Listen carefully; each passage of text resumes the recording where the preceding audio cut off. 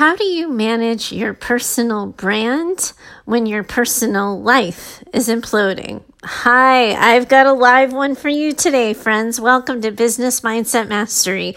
I'm your host, Heather Gray. I'm a mindset and leadership expert. I work with business owners, leaders, and entrepreneurs. You can learn more about me over at choosetohaveitall.com. And today's listener question, so many of us find ourselves there. When you finally become a solopreneur, and your personal life blows up in your face. It's not the same as when you're in corporate and you're in your 9 to 5. It is a little bit harder to separate, especially for business owners who have built their businesses on their own name, their personal brand, their own faces, and the way they show up in the world on social media and in other content that they offer their audience. So when you are your brand and it's your name on the, URL right there, how do you manage your personal brand when your personal life has become one hot mess? That's where today's listener finds herself. So let's dive into her letter and I'll find you all on the other side. Heather, my life is upside down right now. My husband and I have both suffered losses of close family members. Our neighbor and dear friend was recently the victim of a hit and run. He has a severe brain injury now and may never be himself again. Our 8-year-old boy has had a lot of problems this year, both socially and medically. And I'm so sad and I'm so stressed. I have a personal brand business. I am the business. The business is me, and right now I am a hot mess. I am frayed at the edges and incapable of focusing on business growth. I've delegated as many of my business pieces of my business as I can, but some things need to be me in order for the business to not die on the vine. I have no idea how to show up confidently, how to act like everything is fine, or how not to let my personal problems into my business. I am a professional. I want to be taken seriously, but I am so largely incapable right now. A friend of mine knows you and told me about your story and how you've been there too. He thought you might be able to help me and offer me some direction. I hope so, because I'm in the weeds. Okay. First of all, I'm so glad that, you were referred to me and somebody sent you my way. And, please do thank your friend for me, because yes, I have been there. I've been there a couple of times in my life. I've been there in my corporate life and in my solopreneur journey as a brick and mortar business owner and as an online business owner. That at different points in my life, my personal life has exploded. It probably first happened in 2005. I was promoted to my dream job of program director for a residential treatment program. And then my boyfriend of 2 years on that Friday was hit by a bus on his way to work, and he suffered a spinal cord injury. That man is now my husband, and this year we'll have been married for 10 years. So that story turns out pretty good in the end. But then in 2015, he got quite ill with an infection, and we couldn't figure it out for a while. So it took him about 8 months to recover, and he was in the hospital 6 times and had 5 different surgeries in that time. And all of that was happening while I was running my brick and mortar private therapy practice, but also trying to set up my online business.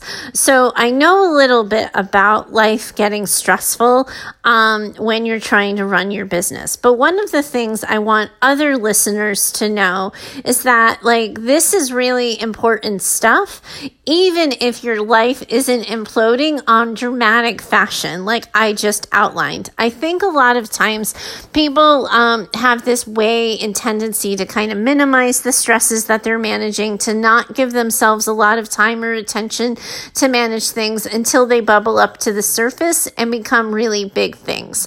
So whether or not you're managing something that is, a little bit bigger than you right now, or you're managing this collection of little tiny things that have piled on to become a big mess, I think it's a really common situation for business owners to find themselves in a place of self-doubt and inability to show up confidently when things have just gotten so hard. One of the things that I learned in this journey for myself is the idea that there is a middle ground between telling people every single dirty bit of your business and telling them nothing. What I would start to think about is, what does your audience, your people, your client list need to know in order to stay connected to you? They may not need to know the whole litany of the losses you've experienced, the struggles your son is having, the worry you have about your neighbor, and all of that.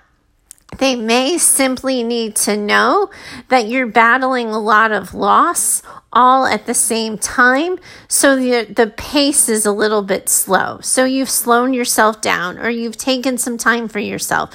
You may need to explain to people that you haven't shown up on live video, or you haven't done live content because you're on the sleep deprived side of life and you haven't had, the ability to catch up recently, and you want to show up as your best. Like, I think that one of the mistakes we make is that we say like, oh, like, I don't want to burden them, or this isn't actually part of the story, or they don't need to know this. So we tell ourselves a story that they don't need to know anything. And I learned this the hard way in my brick and mortar therapy practice, where when Damon got sick, he was in the hospital and he had all these medical appointments. So there were all these days in a row when I was running my own brick and mortar where I was canceling on my clients and needing to reschedule, or they were wanting to schedule me for the following week. And I had to sort of come up with these vague reasons for why my availability might be spotty and that I might have to cancel. And I was creating all of this extra work to cover up the fact that my husband was sick. And the reason why I had done that is I kind of had gotten in my own way. At the time, most of my clients didn't know that my husband had a spinal cord injury. And so for some reason, simply saying my husband is sick, which could happen to anybody's husband, not just somebody's husband who has a spinal cord injury, like I just got in my own way and I overcomplicated it. And I thought it was going to lead to too many questions and too many disclosures. So I didn't tell my clients anything until I had a client who said, "Oh, Heather, it's so good to see you." And I was like, "Oh, it's good to see you too." And she's like, "I've been really scared." And I said, "Scared?"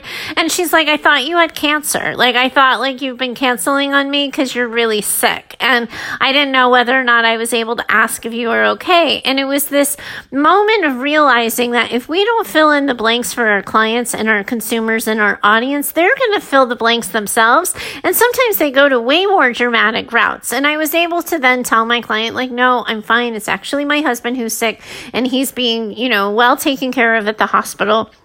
And I was able to kind of reassure her. And then after that moment, it just made me realize I needed to reassure the rest of my clients, because I didn't know what stories they had created about me, or about the situation. So I just, made a blanket statement and said, "Hey, I just need you to know that I know I've canceled a lot. I know that's atypical of me. You're used to me being more readily available. My husband's been currently sick and it's been a struggle to get him well. The doctors are working hard to figure it out. But while they do, my availability is a little bit spotty." And I, was just able to deliver that very matter-of-factly. And it didn't cause drama. And it didn't cause any unneeded neon signs and fireworks. It was just matter-of-fact, and people took it matter-of-factly. So one of the things I would think about for yourself is, how do you just be matter-of-fact about what's going on? And what is the bare minimum that people need to know? Or what is the bare minimum that you're willing to share? And I would just share that. And then the next thing I would start to think about is recognizing that when you are under assault, when it's like a deluge of just really hard things all at once, you are not going to have the same energy and be capable of the same things in the same way that when life is less stressful and things are more normal.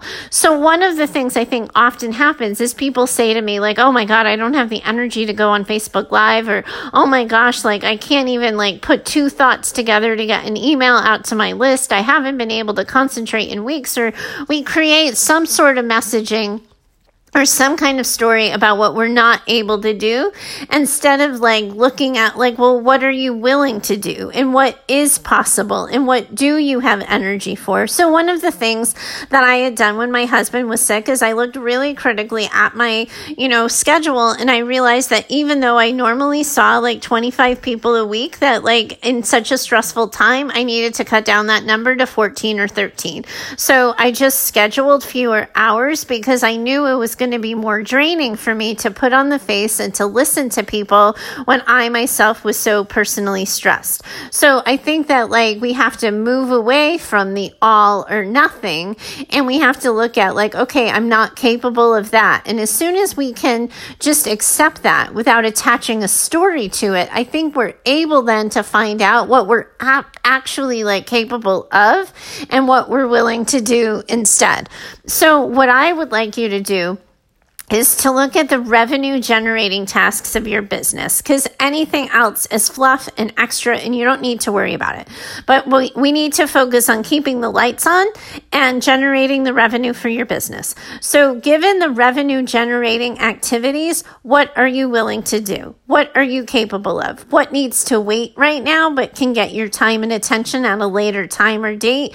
But what do you have the energy for? Or what would you need to set yourself up for more success, to be more capable of it in the future? So one of the things that I realized for myself when my husband was sick is because it was going on so long, I kept trying to go back to normal, right? So I was trying to get groceries done. I was trying to get food in the house. I was trying to like keep things as consistent as possible, when in reality, it was such nonsense because half the time I was never home to cook. I was throwing out vegetables that had rotted before I had time to cook them. And he was so sick, he never felt like eating. I didn't want to cook for myself, so I ended up eating cereal or grilled cheese for dinner. So I just like put the kibosh on all that and was like, you know what, we're just going to like, I'm either going to ask some friends to have some casseroles that I can heat up available, or I'm just going to rely on eating out or grabbing groceries on the go. But I'm going to take this off my list, even though this is the way I've always done it. So I'd like you to look specifically at the way you do things and see where can you give yourself permission to be flexible? Where can you give yourself to have some wiggle room? And how do things need to shift and move in order for you to have more room for this?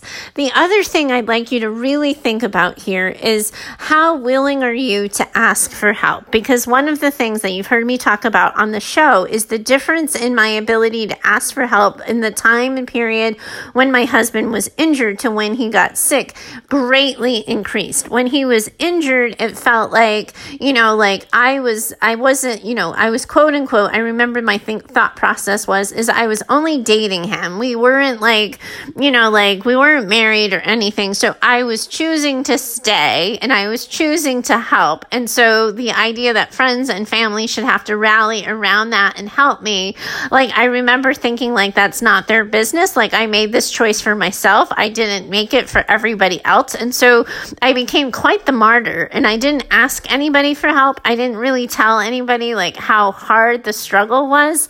And I really learned from that. I learned how sort of left out my friends felt. I remember how people felt like they hadn't been included, and that meant that I didn't trust them.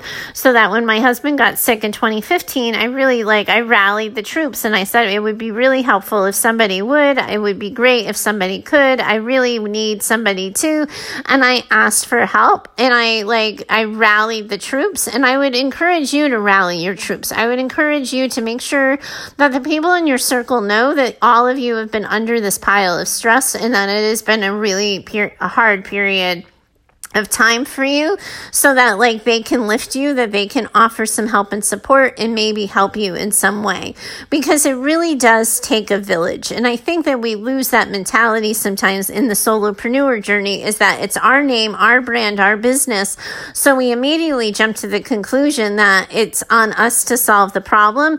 But part of solving the problem is it is us. It is on us to solve the problem, but we are responsible for gathering more resources when the resources that we have are limited and we're starting to run out of gas. That part of being the boss is finding somebody who can fill in during the tough times.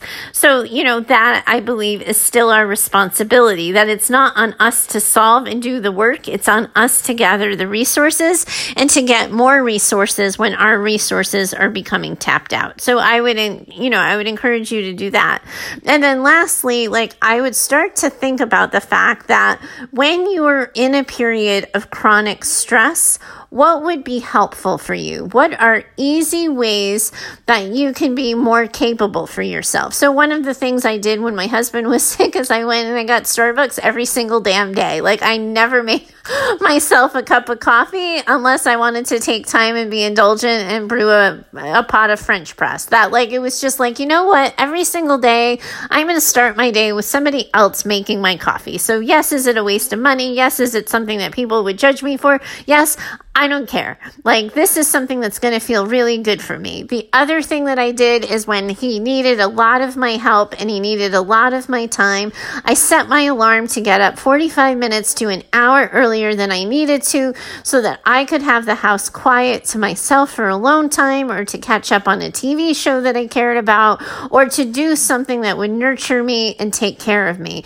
And I sought out pleasure opportunities. I sought out things that would bring me joy, lift me up. And I would encourage you to do the same for yourselves, because I think a lot of times when, like, the first loss happens or the first hard time happens, we tell ourselves that we'll take care of ourselves when the dust settles. But then your kids started having a hard time, and then your neighbor got hurt, and all of these little things. And we start getting in this awful habit of saying we'll just take care of ourselves later, before we really wake up to the fact that later may never come. Because I know I did that. Like, my husband got sick in like March of 2015.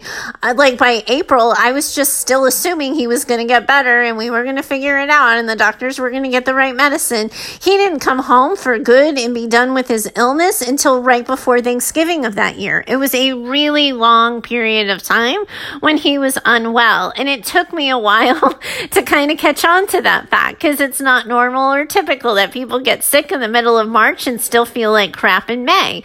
So it was that idea that, like, at some point in time when the stresses pile up, we have to stop waiting to feel better later and start thinking about what do we need to do to feel better now. And I would encourage you to do that for yourself, to stay connected to your tribe, to allow people to support you, to challenge yourself to accept help, to connect with your audience and your business colleagues, and giving them that bare information. And all of those things, if you're willing to do them consistently and together, will start to lower the weight and the burden. I'm so sorry that life has just continued to sucker punch you in recent months. And I really do hope you take these things to heart and take care of yourself. And I hope that the listening audience listening in today, takes stock for themselves and does the same thing for themselves. It's the best way to prevent burnout, or to reduce and limit the effects of burnout if we catch it too late. So thank you so much for taking the time to send in your question. I really appreciate it. Anybody else who has a question and wants my 2 cents on their life or business, you can always find me over at heather@choosetohaveitall.com. Thanks so much for today. I look forward to talking to you next time. Bye for now.